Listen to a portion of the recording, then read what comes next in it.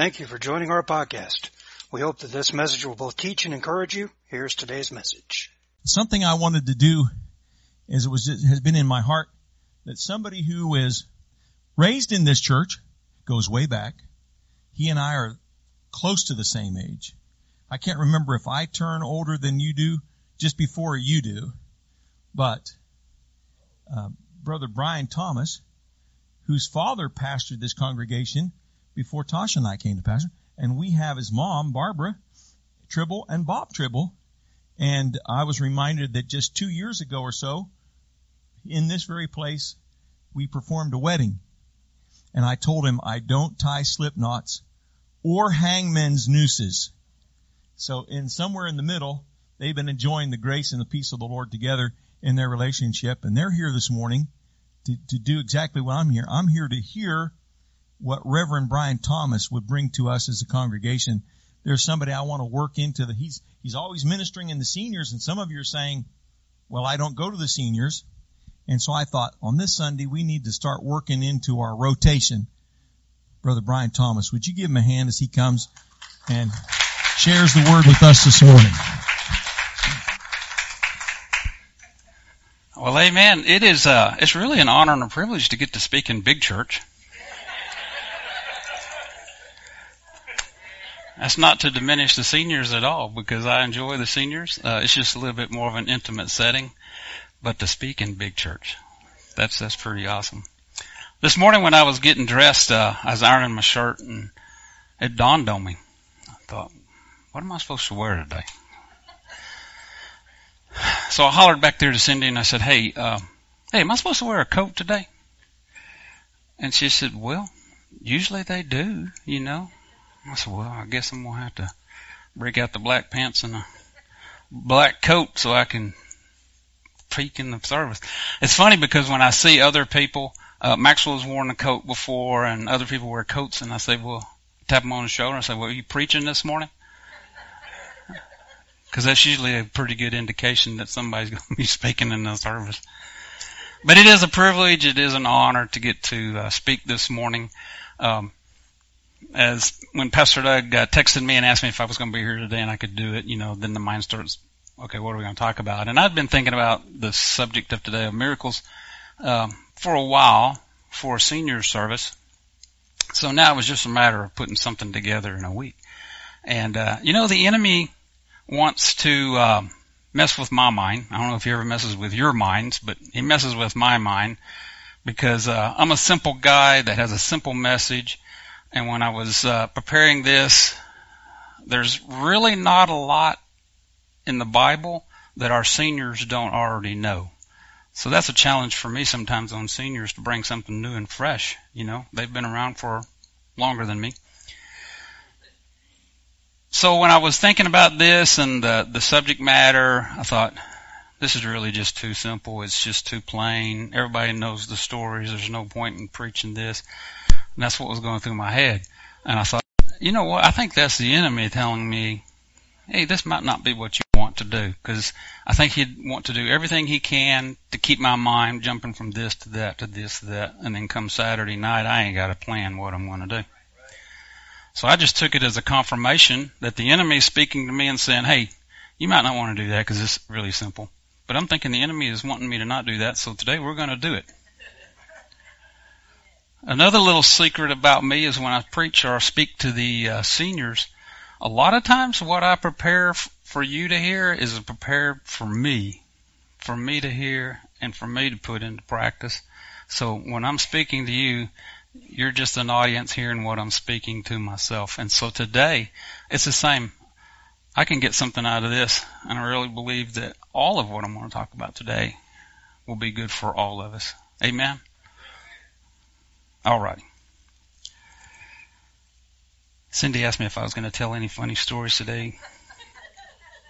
Usually on seniors, you guys know this, I try to think about some stuff that we had done in the previous week or two or sometimes a month that would be interesting to them.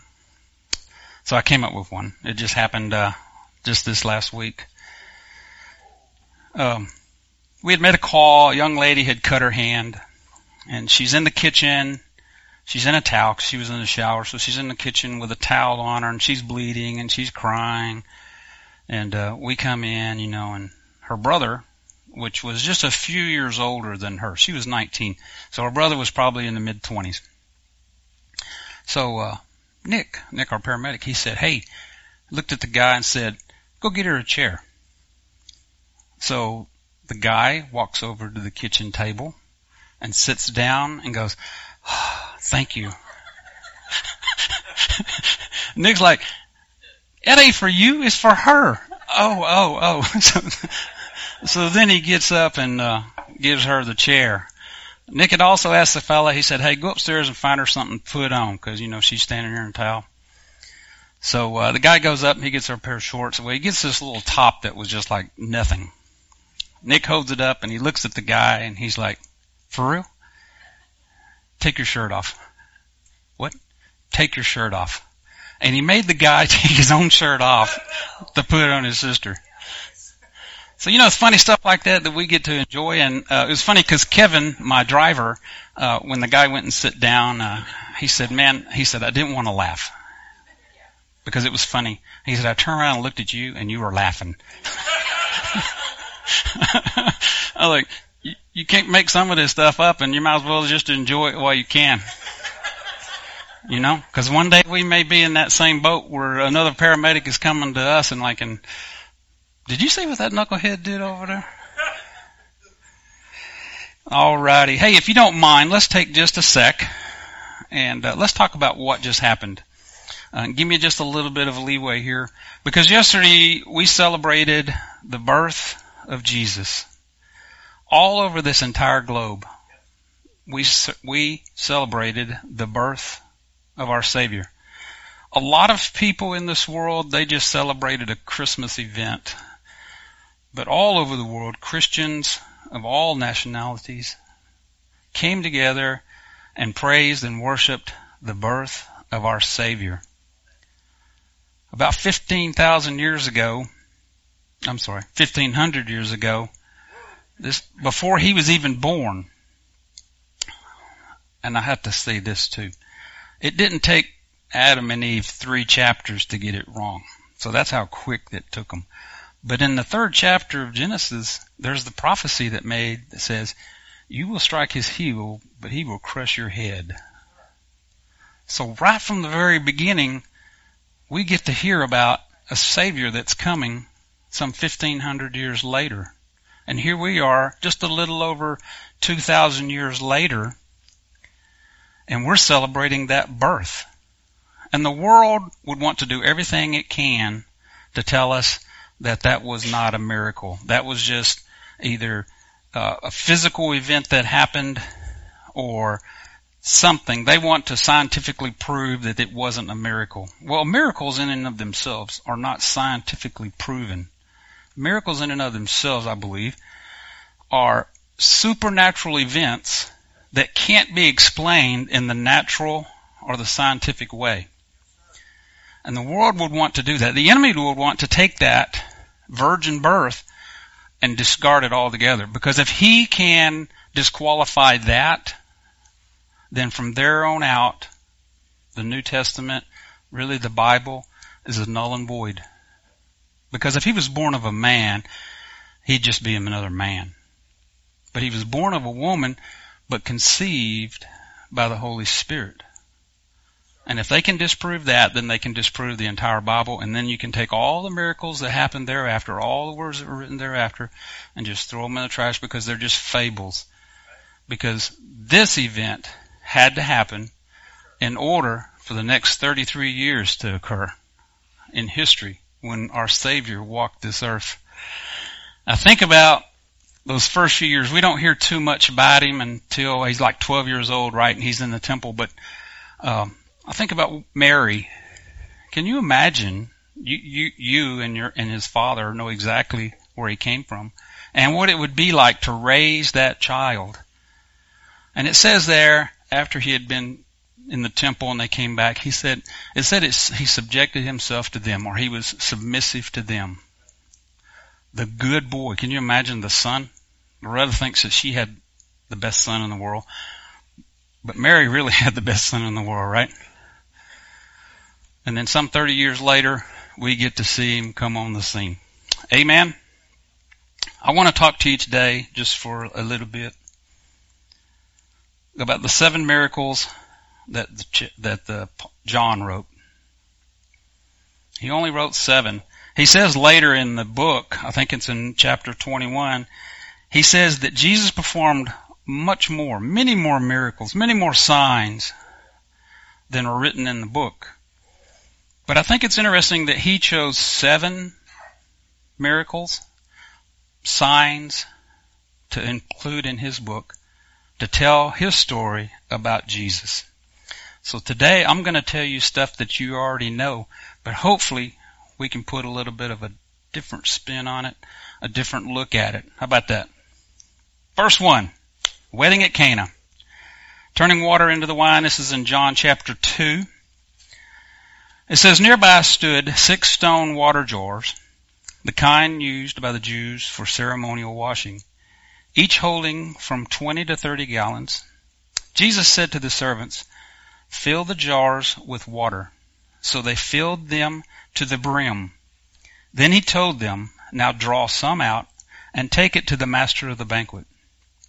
They did so. And the master of the banquet tasted the water that had been turned into wine. He did not realize where it had come from, though the servants who had drawn the water knew. 6 ordinary jars or vats of water. That's a lot of water. What, 20 to 30 gallons of water? That's a big old vat. I don't know if I could pick that up. But it was just ordinary jars. There wasn't nothing special about the jars. There wasn't anything special about the water. They either went to the well and pumped it or run it up, but they just filled it up with regular water out of the earth. There was nothing special about that water. Nothing at all.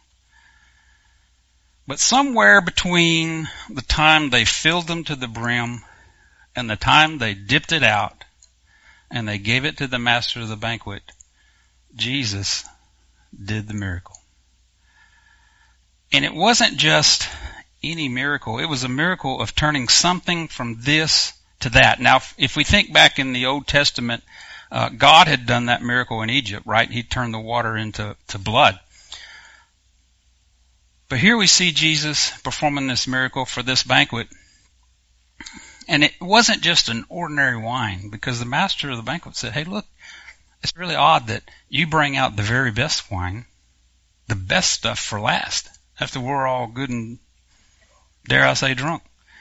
You bring out the good stuff. So it wasn't that he just turned it into a wine, but he turned it into a perfect, sweet, I'm imagining it was pretty good stuff, wine. What's interesting to me about that is the only people that saw that, the only people that knew that, were the servants that did it and his disciples. They were the only ones. And if it had not been written about by John, then who would have known this would have ever happened? This would have been one of those miracles that just took place. It was a sign to his disciples and to the servants as well. So I think about that, and I'm thinking this was a sign just for them. Have you ever had Jesus do something for you that was just for you? It didn't involve a whole group of people. It didn't involve anyone else other than yourself. We made a call when I lived in Alabama. We did a transfer service, and this guy had trauma to his head, and basically all we were trying to do is keep him alive to get him to Birmingham to organ donor. So it was my job to keep the fellow alive, right? So it involved some fluids, and it involved a lot of oxygen. Well, we're the transfer service, so they just call and say, hey, we need a transfer. So we'd go to the station, we'd get the transfer ambulance, and we'd just jump in it. We'd go to the hospital, pick them up, and take them to Birmingham. Wasn't a big deal. We get about halfway up to Birmingham, and I look at my oxygen level indication, and it is about out. And I'm thinking, okay, I'm here. I got to go there. We're not going to make it. So then I started taking stock of, okay, we got a lot of little small bottles in our bags and in the mammoths. So thinking, okay, we'll let that run out, and then I'm going to go over here and I'm going to get this small bottle out of the bag. So I went ahead and got the bag out, and guess what? No bottle. No bottle. So now I am stuck. I still got about a 30-minute drive, and I'm running out of oxygen. So I just said, Lord, you know what this fella needs. You know what I need. And you know that there's absolutely nothing I can do for this man. I need your help. And I pray, Lord, that you would give me enough oxygen, or give this guy enough oxygen. Of course, I probably needed it too by then, to get to the hospital in Birmingham so we can keep the fellow alive. And you know what? We get to the hospital. I told my driver, I said, run in there and get a bottle because we're out. He ran in there and got a little small bottle. And as soon as I took that mask off that man's face, there was no more oxygen. Now I know, because no one else was back there in the back of that ambulance, that was a miracle. And that was a miracle for me to see. That fella beside me, he never got to see it, but I got to see it. And I thanked the Lord every day. I thought, Lord, I thank you that it was this little bitty thing that you did to show yourself real in my life. And when he does these things, and he showed these servants and he showed the disciples, it wasn't so much that he was worried about giving them good wine as much as it was, I want them to see what I can do. I want to make myself real in their lives. Amen?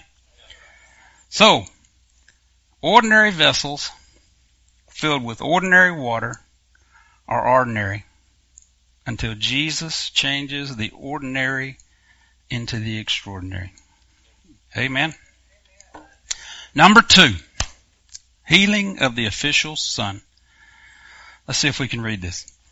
Once more he, Jesus, visited Cana in Galilee, where he had turned the water into wine, and there was a certain royal official whose son lay sick in Capernaum. When this man heard that Jesus had arrived in Galilee of Judea, he went to him and begged him to come heal his son, who was close to death. What drove that man to Cana that day? 1, desperation. But 2, he had heard what God was doing, what Jesus was doing there. So he said, hey, look here, my son's about to die. I'm going to go there. I think that speaks volumes to us as Christians, that if we're showing the world what God can do, the world will be drawn to Jesus. When we're not acting right, or we acting stupid, we do dumb things, the world sees it and they ain't wanting none of that. But when we're acting like God does something in our hearts and does something for us, then we can draw, he can draw people to himself through us. Let's carry on. Jesus said, unless you people see signs and wonder, Jesus told him, you will never believe. The royal official said, sir, come down before my child dies. Go, Jesus replied, your son will live. The man took Jesus at his word and departed. While he was still on his way, his servant met him with the news that the boy was living. When he inquired as to the time when the son got better, he said to them, yesterday at 1 in the afternoon, the fever left him. Then the father realized that was the exact time in which Jesus had told him his son will live. That's just Jesus being Jesus right there. He revealed himself not only to that official, but those around him that heard this. And the interesting story, it's not in what I wrote there, but it says he went home and his whole household was saved. So we see a healing for a boy. We see a household being touched. And now we get to read about this, and all those people that were there that got to see that. All Jesus asked the fella, just believe. I'm not asking you to do nothing hard. Just believe. I don't know why, but this particular one reminds me of Naaman in 2 Kings. Prophet Elisha told him, he said he was a leper. And the prophet said, hey, go down there to the Jordan River and dunk yourself 7 times. You're not going to come out here and, wave your hand over me or touch me on the, get some oil and touch me on the head. And it wasn't even Elisha that told him, it was his servant, right? He said, no, go wash yourself 7 times in that nasty Jordan River. He's like, man, come on. There's all kinds of clean lakes around here. I can go dip myself in a clean lake of water. If it's just water that you want, there's plenty of water. Why do I have to go to this nasty Jordan River? So now he starts bargaining with God. And finally, he just says, okay. So he goes. And what happens? He gets healed. And what's interesting to me about that is Naaman didn't really have faith, did he? At first he didn't. He's like, what do you mean I got to go do that? But God was faithful. God was faithful that day. And I can imagine when Naaman came out of that water that 7th time, and now his skin's like a little kid again, he had a heart change, I would imagine, about what's going on in Israel and this God that they're serving. God made himself real that day to Naaman. But unlike Naaman, it doesn't say that the official bargained with him. It doesn't say he did anything. All he did was turn and shagged home. Find out about his boy, right? So what do we see here? We see that faith and action are our part. We're not the ones responsible for the miracle. All we have to do is believe it and put it into action. James tells us that faith without works or actions is what? Dead. So if we can't put action with our faith, we don't have anything. But when you put those together, it's unlimited what God can do for you. Amen? Putting us to sleep. Amen. It's warm. Number 3, healing of the lame man. This is in chapter 5. It says sometime later, Jesus went up to Jerusalem for one of the Jewish festivals. Now there in Jerusalem, near the sheep gate, did I say it right?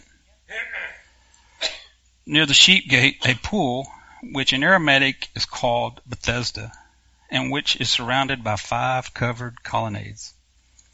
Here a great number of disabled people used to lie, the blind, the lame, the paralyzed. One of those who had been there, an invalid for 38 years. When Jesus saw him laying there, he learned that he had been there in this condition for a long time, and he asked him, do you want to be well? Can you imagine Jesus asking you, do you want to be well? Do you want your mead net? He says, sir, I'm an invalid. I have no one to help me into the pool when the water is stirred. While I am trying to get in, someone else goes down ahead of me. Then Jesus said to him, get up, pick up your mat, and walk. Jesus met this man where that man was at. This man didn't come running to Jesus. He couldn't come running to Jesus. He was just there along with all of his other sick buddies. And here comes Jesus. And of all the questions, now I don't mean this in disrespect, but what kind of question is, do you want to be well? Do you want to be healed? You would think the man would say, well yeah, I want to be healed. What's up with that question? Surely. But no, he started to go into excuses why he couldn't be healed. Now, one, he either didn't know who Jesus was and didn't realize he was talking to him, or he was just kind of a make excuse type of person that why he can't be saved or healed, But Jesus did it anyway. It didn't require any faith on this fellow's part. He just making excuses as to why I can't be healed. Jesus said, all right, get up. And what did he do? He got up, walked around. Now, 2 miracles happened that day, I believe. One was the miracle of the man that was healed that day. And 2, that miracle was for those that were looking, especially the religious leaders. Jesus, I think, had them in mind more than the fellow that needed a healing, because he wanted them to see who he was and to prove who he was. So this miracle was really, I believe, for the most part, for these guys.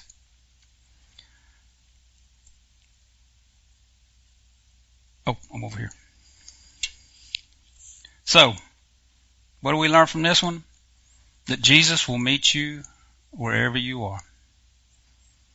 No matter where you're at. And you know what's interesting about that is he's not just going to meet you in church. He's not going to meet the sinner in church to save them. His Holy Spirit will have to go to those people and bring them in. So Jesus, through His Holy Spirit, will go wherever we are. He'll go to the ends of the earth to have His Holy Spirit draw us to Him. So there's no place we can run to. There's no place we can hide. There's no condition we can be in. Whether it be a physical condition, whether it be a spiritual condition, whatever the condition may be, Jesus will find you where you are. You just have to be listening to what He has to say. And interesting to me on this one here, it didn't take the man to do nothing. All he did was just get up and walk. Sometimes that's just what we need to do. Again, action with the faith. Jesus will meet us where we are. Number 4, feeding of the 5,000. When Jesus looked up, I'm going to start on verse 5. When Jesus looked up and saw a great crowd coming towards Him, He said to Philip, "Where shall we buy bread for these people to eat?" He asked them only to test Him, for He already had in mind what He was going to do. You can stop right there if you wanted to. Nothing is going to catch God off guard. Nothing's catching Jesus off guard. He has a plan. He has a purpose for everything He does. And this particular day, it was their turn to be tested. Philip. So Philip answered Him, "It would take more than a half year's wages to buy enough food for each one to have a bite." Another of His disciples, Andrew, now I'm not sure if he's having a little bit of faith or a lot of faith, but here comes Andrew, Simon Peter's brother, and he spoke up. "Here's a boy with 5 small barley loaves and 2 small fish. But how far will that go among so many?" Jesus said, "Have the people sit down." Tell them to sit down on the grass, because there's plenty of grass in that place. And they sat down. About 5,000 men were there. So that means there's a whole lot more than 5,000. Jesus then took the loaves, gave thanks, and distributed to those who were seated as much as they wanted. That's another interesting thing right there. He said He did the same thing with the fish, and when they had had enough, it wasn't just a little snack that He provided that day. He provided enough for 5,000 grown men to have a full meal, and then their wives and kids and everyone else that was with them as well. It wasn't just a little snack. This was a full-fledged meal because they got full. And when they got full, I got to find my notes here. When they got full and eat, He said to His disciples, "Gather the pieces that are left, and nothing be wasted." So how many do you think they gathered? 12. I don't think there was any that just happened that 12 baskets were left over. I think Jesus was making a point that day.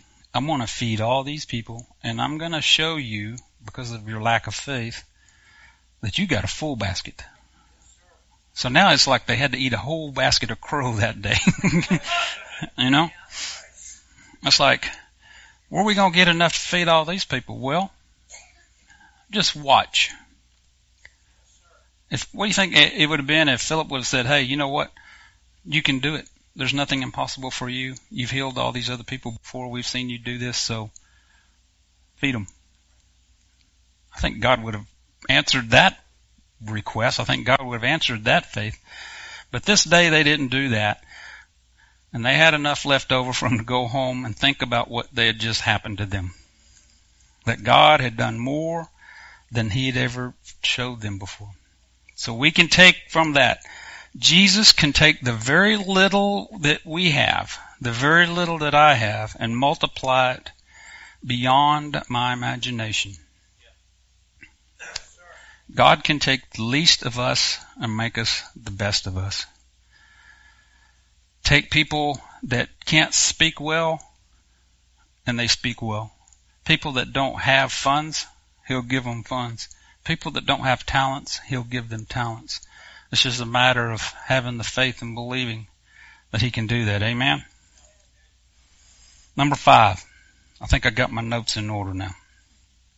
When I printed this off yesterday, it prints front and back.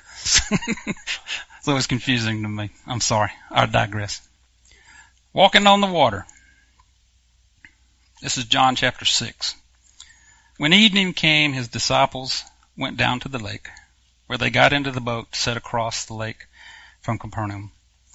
By now it was dark, and Jesus had not yet joined them. A strong wind was blowing, and the waters grew rough. When they had rowed about 3 to 4 miles, they saw Jesus approaching the boat, walking on the water, and they were frightened. These weren't just ordinary guys out on a boat. Now you take me out on Lake Worth and a good little breeze comes up, I might get a little bit scared. These guys had been in the fishing industry probably most all their life, or they had been around it. So I would imagine this isn't the first time they've seen stormy weather. This isn't the first time they've worked. But I guarantee you, it was the first time they saw someone walking on the water and coming to them. So we can't throw stones at them for being scared. I'd have been scared out of my ever-loving mind as well. They were frightened, but Jesus said to them, "It is I, don't be afraid." Then they were willing to take him into the boat. It's kind of interesting that he puts it in that. They were willing to take him into the boat. So, something about that, it's like, okay, I'm going to bring you into the boat. But they brought him into the boat, and immediately the boat reached the shore where they were heading. This is the first time that anybody had ever seen of or heard of anybody walking on the water. We had heard in the Old Testament how that God parted the waters, and even when they were crossing the Jordan River, it says when they stepped into the waters parted. So this is the first record of Jesus walking on the water. And the only other one that can even claim that would be Peter. Yeah, he had the faith to walk out there, but then all of a sudden he took his eyes off the Lord, and that's when the cares of the world, when he realized, oh, I'm walking on water, and I ain't supposed to be walking on the water. He sunk.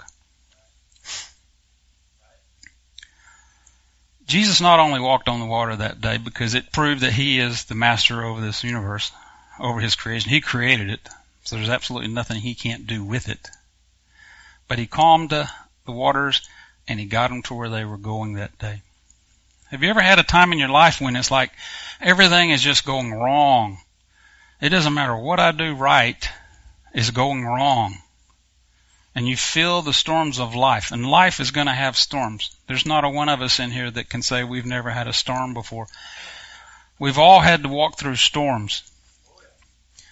But even in the midst of a storm, and even, I'm going to go ahead and say, even in the chaos of the world in which we live in today, the uncertainty of wars, the uncertainty of the economy, the uncertainty of this COVID stuff, God can still calm the stormy waters of our life. Just because the storm doesn't quit raging, the storm in our hearts, the storm in our minds can have peace, because the peace giver can walk inside this heart and this mind as same as he walked on the water that day. So we learn that Jesus is with you in the storms of life. He is the only one that can calm those storms. He's the only one that can bring peace that passes all understanding to a person's life.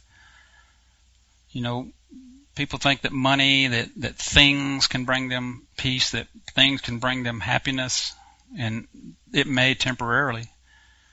But, I work in South Lake, so I see a lot of rich people. A lot more well off than I am. I guarantee you they're not all happy.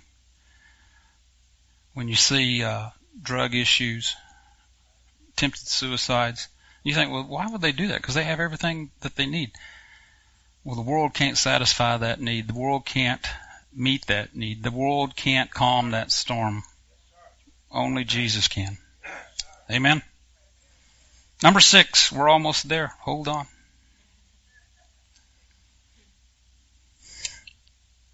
As he went along, healing of the blind man, chapter 9. As he went along, he saw a man blind from birth. His disciples asked him, Rabbi, who sinned, this man or his parents, that he was born blind? Neither this man nor his parents sinned, Jesus said. But this happened so that the works of God might be displayed in him. After saying this, he spit on the ground, made some mud with the saliva, and put it in the man's eyes. Go, he told him, wash in the pool of Siloam. So the man went and washed and came home seeing.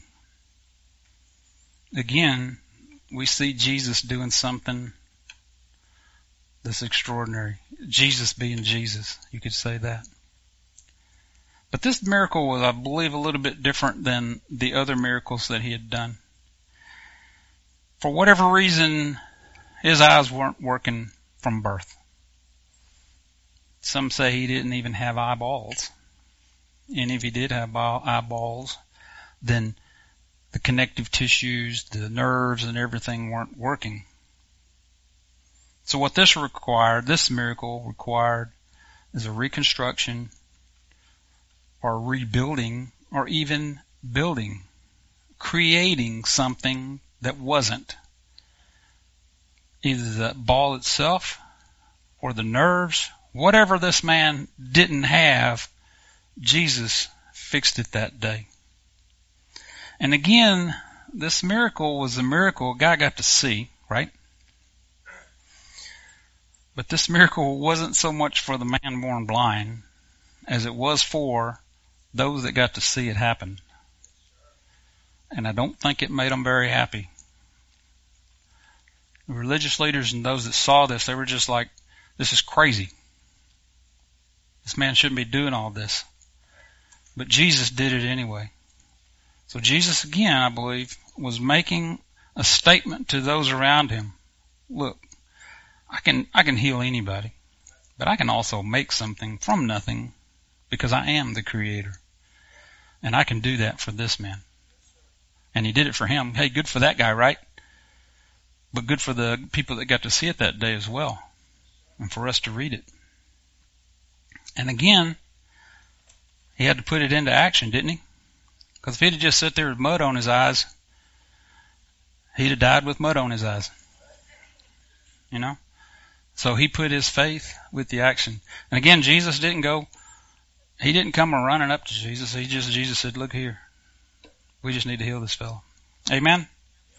So what can we learn from this one? That there is no situation or circumstance that Jesus can't restore or create for you. If there's something in your life that's been taken away by the enemy, there's absolutely no reason why the Lord can't restore that to your health or to your life. God can restore, not only restore, but He can create something in you that you didn't even have before, because He is the Creator. Whether it be a physical need or a relational need, whatever that need may be, Jesus is the only answer. Amen? Number 7. I think this is a big one here. Jesus raised Lazarus from the dead. That's a pretty big one, huh? Jesus had been told that his friend had been sick for a couple of days and like, hey, Lord, you need to come touch him because this is Lazarus. You like him, right? You love him. Okay, let's go over here instead. So let's pick it up in verse 4. It said, when he had heard this, Jesus said, the sickness will not end in death. No, it is for God's glory, so that God's Son may be glorified through it. You can underline, you can highlight that. That's the reason why this story is in this Bible. So that God can be revealed. And it, not only does it show what God does, it shows who Jesus is. Because He is God's Son. Let's go on down to verse 17. On his arrival, Jesus found Lazarus had already been in the tomb for 4 days. Jesus, once more, deeply moved, came to the tomb. It was a cave with a stone laid across the entrance. Take away the stone, Jesus said. But Lord, Martha said, the sister of the dead man, by this time there is a bad odor, for he has been dead for 4 days. He's stinking. He's got a stinking problem. Then Jesus said, didn't I tell you, if you believe, you will see the glory of God? Let me remind you what I told you earlier. Just believe. So they took away the stone, and Jesus looked and said, Father, I thank you that you have heard me. I know that you always hear me, but I say this for the benefit of those people standing here, that they may believe that you sent me. Again, there's the purpose behind this story. When he said this, Jesus called in a loud voice, Zacharias, Lazarus, Zachariah, if you're there too, come on out. The dead man came out, his hands and feet wrapped in strips of linen, and a cloth around his face. Jesus said to them, take off the grave clothes and let him go. Jesus did this. Lazarus was just a fella. He didn't get resurrected like Jesus did. And he eventually died. But he wanted to prove to those people around him that, look, I've got the power over death. What else do you need from me? If I can take a dead man that's stinking, and it was important that he be dead. And it was important that he be good and dead. Poor Judd is dead. Poor Judd is dead. It was important that he be dead. Because if he had been just, say, 24 hours in the tomb, maybe he was just sleeping. Maybe something was going on and they just couldn't feel a pulse and they just wrapped him up and put him in there. Nope. He'd been in there for 4 days and he'd done gone to stinking. And what happens when you get to stinking? The body starts decomposing. That's why you get that stink. So here we got a stinking, decomposed, dead Lazarus that had to be dead, stinking, and decompensating. Yeah, that too. Decomposing. De-something. Because if it hadn't have been, the world would have shot holes all through this story.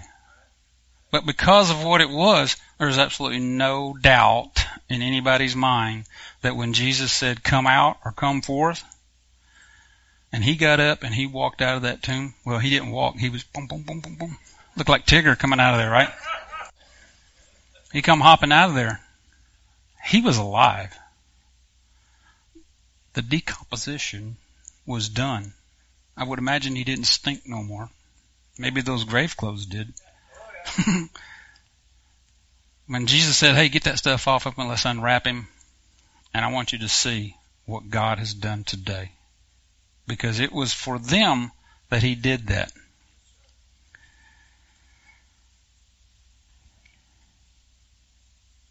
So Jesus can bring to life that which was dead. And you say, well, Brother Brian, I ain't got nothing dead about me. I'm alive and well. I'm breathing. I might have been close to death at one point, but I'm not stinking, hopefully. I'm not decomposing, and I'm alive. But let's look at Ephesians 2. I don't know if I have that up there. Yes, I do. As for you, you were dead in your transgressions and sins. You can stop right there. Boom. You were dead. Maybe not physically dead, but spiritually, we were all dead at one point. This is all of us. In which you used to live when you followed the ways of this world and of the ruler of the kingdom of the air. The spirit who is now at work in those who are disobedient. All of us also lived among them at one time, gratifying the cravings of our flesh and following the desires of our thoughts. Like the rest, like everybody else in this world that has drawn breath, like the rest, we were by nature deserving wrath. But because of what? His great love. Because of His great love, God, who is rich in mercy, made us alive in Christ even when we were dead in our transgressions.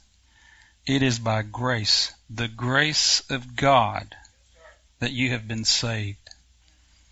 So we can't claim that we were dead, we weren't never dead or haven't been ever dead, because it's very clear we were all dead in our transgressions. Every single one of us. We were all dead in our transgressions. But for the love of God. John tells us earlier, for what God so loved the world, that He gave us that Son that was born of a virgin. He gave us that Son that healed the blind people. He gave us that Son that walked on the water. He gave us that Son that has the victory over death, so that we today can live. Amen. I think John selected 7 good miracles, 7 good signs. If the praise team will come on up.